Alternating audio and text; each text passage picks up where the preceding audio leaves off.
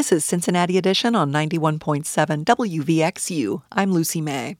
Some residents in Sedamsville have until the end of the month to vacate their homes or face eviction. The homes are being managed by a court-appointed receiver who took control of the property from longtime landlord John Klosterman after a series of legal problems. The Port of Greater Cincinnati is in the process of buying the properties, but has not yet closed on the sale. Joining me now to discuss the next steps for residents and what, if anything, the city can do to help are Cincinnati City Council member Seth Walsh. Welcome back, Councilmember Walsh. Thank you for having me on today. Great to have you. And WCPO 9 reporter Madeline Ottley. Thanks for being here, Madeline. Hi, Lucy. Thanks for including me. You can join the conversation by calling 513-419-7100 or emailing talk@wvxu.org. Councilmember Walsh, let's start with a little bit of background.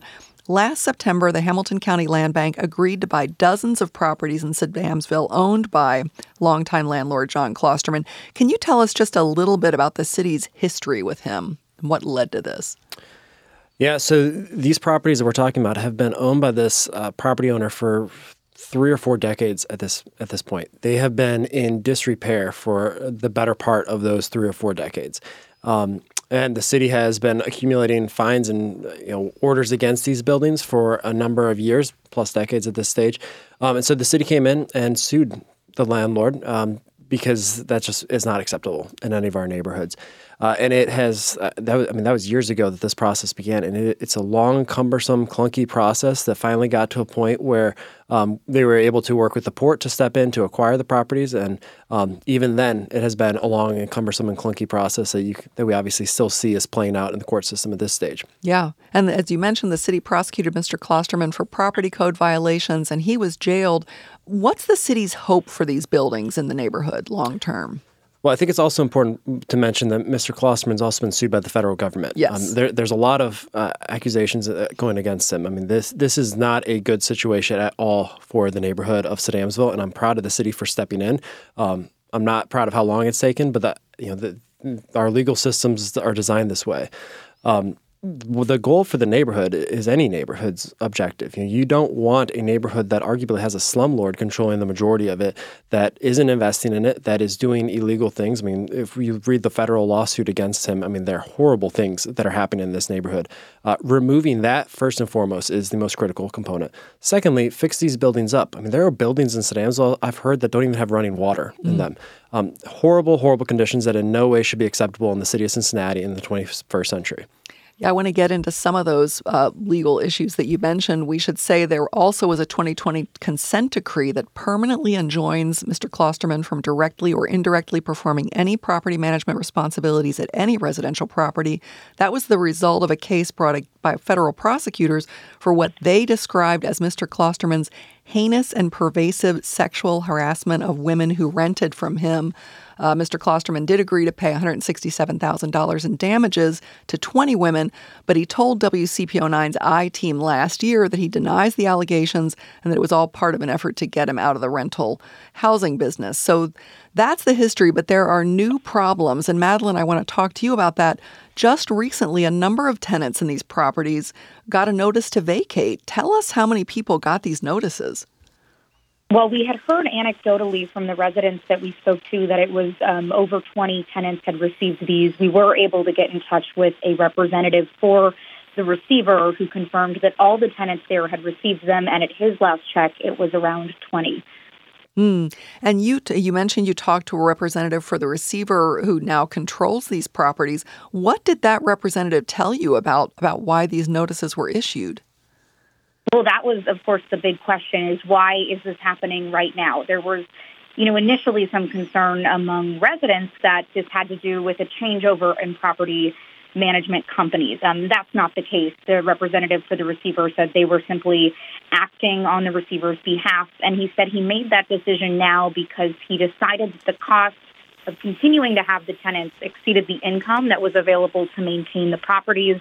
Because these tenants were on a month-to-month lease, he said they were within their rights to terminate them. I want to mention we at Cincinnati Edition also reached out to the receiver, and he declined to be on the program. He referred us to his response in an article that the Cincinnati Enquirer published, which reflected exactly what Madeline just described. Councilmember Walsh, is this what the city expects when a receiver is appointed in a case like this? I mean, I thought the whole idea was to stabilize a situation. I mean, you're right about what the goal and objective is, but I think there's some more context that is important here. One, when there's a receiver who's appointed, they're responsible for the properties, but it's actually my understanding that Mr. Klosterman still owns these properties to this day. That is an important caveat to what's going on. When the receiver was appointed, it was everyone's understanding, this is my understanding at this stage, is that the deal wouldn't be closed relatively quickly, and we'd be able to move forward with the receiver temporarily holding these properties and then the Port Authority acquiring them, being able to renovate them, upgrade them, get them up to code, and be able to help the citizens that were in there. And that's why the port exists. That's why they're a great community partner. What happened, which is getting missed here, is that Mr. Klosterman has continually filed lawsuits that I think are getting to the point of vexatious, where they are delaying the ability to even close on these properties. And so the receiver, the situation that's happening right now is unacceptable, and the city is actively working. I talked to the city manager prior to this. The city is actively working to resolve the situation for the betterment of the tenants. But the receiver entered into this under one understanding that has been delayed and drawn out into an extreme situation at this stage. The port expected to be able to get into this much earlier than they have. It's easy to say that the situation is between the receiver and the port. The situation's not. The situation is that they're hostage for decades and is continuing to hold the neighborhood hostage. And right now, because of his actions, is delaying the ability for the port and the city to be able to get in there and actually help these tenants. These tenants are being hurt because this man is not getting out of the way and continuing to cause problems for this neighborhood. And we, as a city, cannot accept that. We cannot tolerate that. And I know that the city is working actively right now with the port and other players to actually have a positive impact for the neighborhood of Adamsville. It's really unfortunate what's happening, but we have to use this to make a betterment for the neighborhood as a whole and to help everyone that's living there right now. Well, I do want to talk about that in more detail. Madeline, I first want to talk to you because you talked to several residents. If you don't mind, I want to hear first from one of the people you talked to, Tara Weber Jernigan. It's just extremely stressful trying to get everything together. Mental breakdowns, trying to reach out to ask for help. You also talked to Angel Strunk. Let's hear what she had to tell you. I'm happy where I live, and pay the rent on time. With the housing market, everything is like almost double what I'm paying here. So it's going to be kind of a problem to find a place within 30 days to save up a deposit and pay a first month's rent. So, Madeline, tell us more about how difficult it is for these families in this housing market in particular. Yeah, I mean, I think you heard it there from Angel Strunk. The big concern for most of the residents we spoke to is just the amount of time. They had slightly over 30 days. They're being told where they received this notice on February 23rd and are told that they have to vacate their homes, some of which, have lived in these homes for multiple years, 10 plus years. They've got to be out March 31st. And like you heard her mention, it's that act of finding a new place to live when you've got housing costs that are potentially higher than what you're paying now. It's saving up that deposit for first month's rent and then simultaneously continuing to pay your rent here. It's just not a lot of time to gather that money to find a new situation and then move all your belongings somewhere else. And one of the biggest concerns we heard was from parents who have kids in school about finding a place that's near that school so they don't have to uproot their families as well. We're talking with Cincinnati City Council member Seth Walsh and WCPO 9 reporter Madeline Audley about how a court-appointed receiver has given some Adamsville residents 30 days to leave their homes. You can join the conversation by calling 513-419-7100 or emailing talk@wvxu.org. We do have a caller on the line. Nick, thank you so much for calling. What is your question or comment? Yes, hello, Lucy. Thank you. My comment or question is for either guest on your program right now. I was wondering what their thoughts were regarding this housing market situation for the idea for there to be like a tenant unionization. Would this be something that the guests would recommend for the residents in the Adamsville situation right now, or even for city residents in Cincinnati Nation or like citywide? Thank you. Thanks for that question, Nick. What do you think, Councilmember Walsh? I will ask you that one. Yeah, so for the residents that's a great question. For the residents that are in Adamsville, the city is actively working in conversations with the receiver right now to resolve this issue for everyone's betterment. So please stay tuned on that. We're going to have more updates and information, but I know this has been a hot topic, and thank you, Madeline and the Inquirer, for raising this issue in the first place, because since that article broke, this has been the top priority that's been going on. So with the neighborhoods of Adamsville, there's a lot of work going on right now to protect.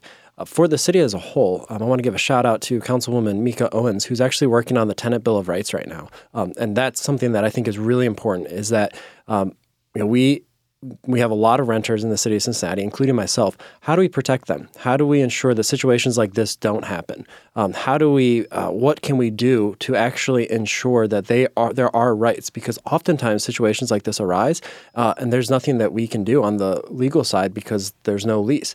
How do we enshrine guaranteed rights on that side? And I know Councilwoman Owens is working on that. I'm sure more information is going to come out here soon. I would definitely encourage Nick for you to reach out to Councilwoman Owens and be part of that conversation, because it's going to be really critical as we heat up into the summer here. How can we really do this right? Nick, does that answer your question? I'm going to say yes. Thank you so much for calling, Nick. So, Councilmember Walsh, you started to talk about a little bit about what's been taking so long to get this ownership transferred. Can you tell us a little bit more about this? What are these legal challenges that have just delayed the sale of this property to the port? Yeah, so my understanding, and I'll refer to the port for any further comment that they want to make on this, but my understanding is that because there was this deal struck where the port stepped in this for the city on the litigation side, they were moving toward closing, and because the landlord is continuing to file lawsuits that are not, that appear to just be based in whatever it takes to delay and slow this down, it is making it difficult for legally to be able to secure the title to these properties and to actually close the property deal. That is, this is a double-edged sword here. So one, it protects residents from, the government coming in and just taking your property. Unfortunately, it is being exploited right now by a landlord, and it's not the port that's being hurt. It is people. You just heard these individuals telling their story about how this is hurting them and how this is a negative consequence. And it is because this man doesn't want to relinquish his hold, and the fact that he's holding this neighborhood hostage and has held him hostage for 30 plus years. He is not letting go and not letting the proper authorities come in and actually take care of these buildings and take care of these people that are living there, that have called it home for years. And so we're stuck in a situation now where it just keeps dragging on and on and on until these lawsuits are settled, that it's impossible to close on it. And so that's where the city has to get creative in how we can step in and be helpful. Yeah. And so what's the incentive for Mr. Klosterman to do this? Does he continue to get rental income as long as he owns the properties? Is that the incentive? No. To my understanding, the receiver is the one who's receiving the rental income, which was talked about here a minute ago. It's kind of where the income and the expenses are not matching each other. His incentive is purely, you'd have to ask him what his incentive is, but it appears to just be to delay this and to drag it out and to keep the neighborhood held hostage. And that's not acceptable in any capacity. Madeline, I know you contacted the port about this too. What did you hear from them? Well, they confirmed what we've been discussing already this half hour, is that the deal has not been finalized. It's been held up in court. We, reviewed court records in our initial reporting to confirm that. So I was told they could not comment on ongoing litigation. They did mention to me that this was not their decision. They were working to find a favorable resolution for the tenants as soon as possible, but they also commented that a solution could not be reached until they actually own the properties. I will let our listeners know that Cincinnati Edition reached out to the port to invite them to be on the program.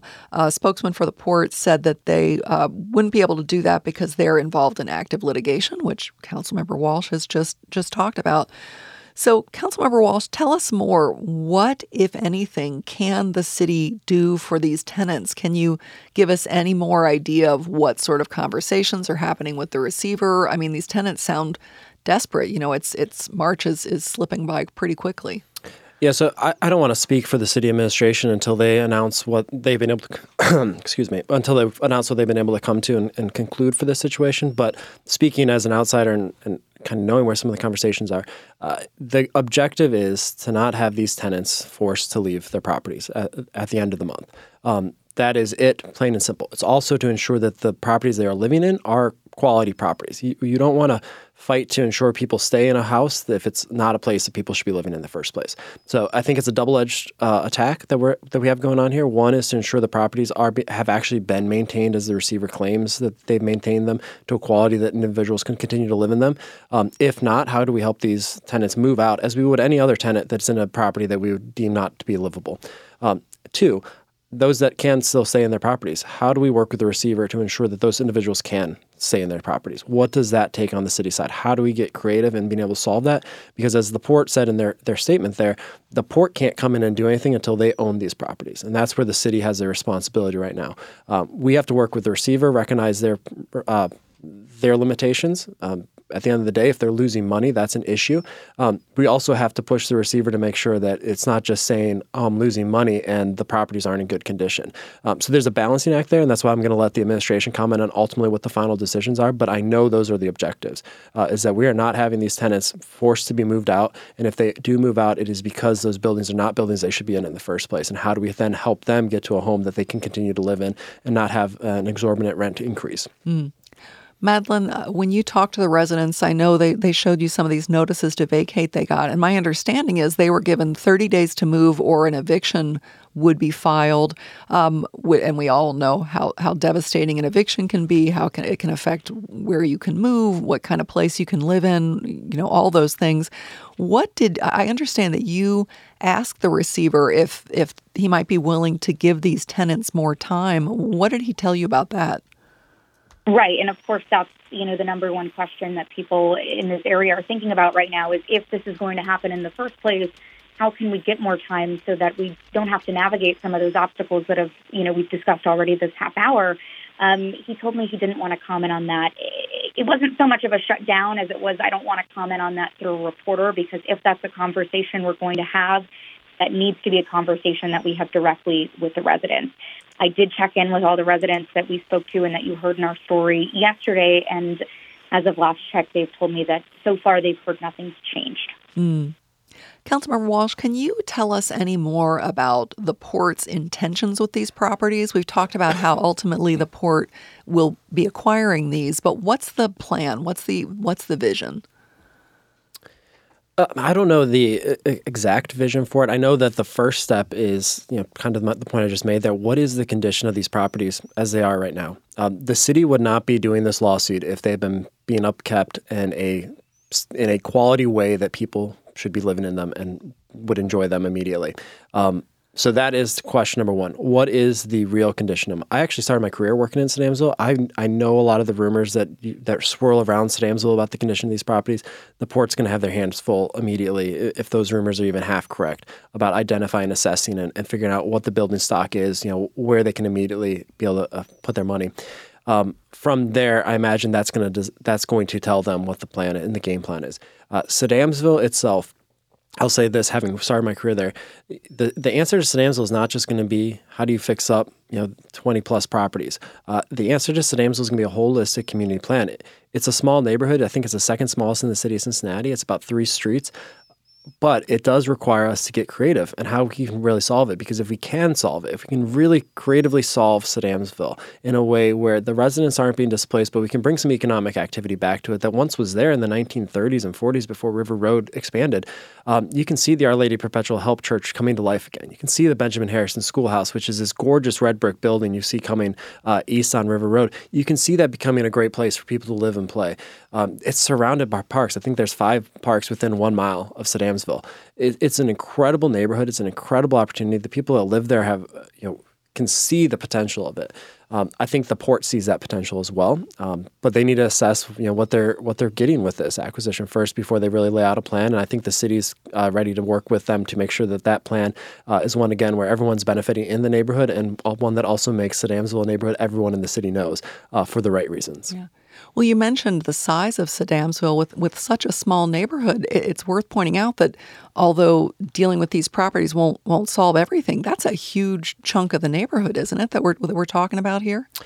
Yeah, I think I did the math when I worked there, and the properties this individual owned was over 50% in that area. So it is a huge swath of the neighborhood, and it has such tremendous potential to really give Sedamsville hope and a future again for what their vision is.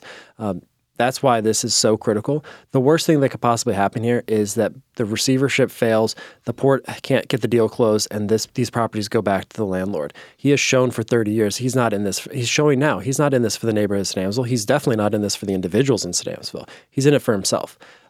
We need to step in for the betterment of St. Amsville. The port is going to be a great partner in that. The port, they're the right partner to choose for this. I'm excited to see what that future is, but we cannot let this get back to the current landlord because he is the reason St. Amsville is where it is right now. Well, we're talking about this, about St. Amsville in particular, but I know you've got you take a very broad look at these issues across the city. How big a problem are landlords like this throughout our city, Cincinnati's neighborhoods? I mean, are there other folks out there who are acting in similar ways? Yeah, I mean, so my long tenure of, I think, 11 weeks now on city council, I think we've sued two or three slum landlords at this point. I'm sure there are more that are on the way. I mean, all you have to do is go to a neighborhood, go to a community council. You'll hear who the problem is in each of these neighborhoods. It is a big problem that faces all of Cincinnati. It's a big part of the reason why we're having this housing crisis right now. These are not individuals that are in it to make sure that everyone's got a quality place to live and that the rents are affordable. These are individuals that will give you the worst possible place to live and at the highest possible rent. That is a problem. That is what we have to fix. And I think the city is taking a very proactive step by going after these bad faith individuals. But we're going after the worst of the worst right now. There are still people that just haven't qualified to be the worst of the worst. And we have to continue to work and improve on that. I know this council, I know this administration is committed to that. And we're going to continue to work on that because that's how we're going to be able to start solving this affordable housing crisis and the housing crisis throughout all of Cincinnati. And is there anything the city can do policy-wise to prevent something like this from happening again, to specifically prevent what's happening in St. Amsville with this receiver from happening again? I mean, I think the answer is yes. What those specific policies are, it's not going to be a silver bullet. There's not going to be one policy I can go back to my office and write right now and we pass at the end of the day and call it a good day. It's going to be a lot of these policies that are put into place. And I think, credit to this council and administration over the last year. They've been putting a lot of these things in place to ensure that we are positioned well for how we go forward. You look at neighborhoods, we need to build strong CDCs that can step in immediately, that can become community development corporations. Correct. Nonprofits that are there for the betterment of the neighborhood that can step in and be the receivers, that have the capacity to be the receivers, to immediately step in and solve these problems, to immediately be there and to know when that notice goes out so they can alert the appropriate authorities. That's one area. There's a lot of policies on the city side. There's a lot of policies on the state side we need to push so that we can actually step in and be more forceful. On the judicial side, these processes, they're long, they're clunky, they drag on and on and on, but this one is dragging on at the very end. We need policies that allow us to actually get it closed because it's clear this is a bad faith actor. And this bad faith actor is holding up a whole neighborhood at this point.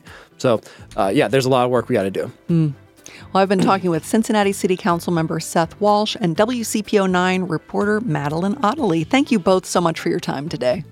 Thanks for having me on. You've been listening to Cincinnati Edition on 91.7 WVXU. Our producer is Selena Reeder. Associate producer is Asia Johnson. Technical director is Derek Smith. If you miss our program live, you can subscribe to Cincinnati Edition wherever you get your podcasts, and you can find archives of our program on our website, wvxu.org. I'm Lucy May. Thanks so much for listening.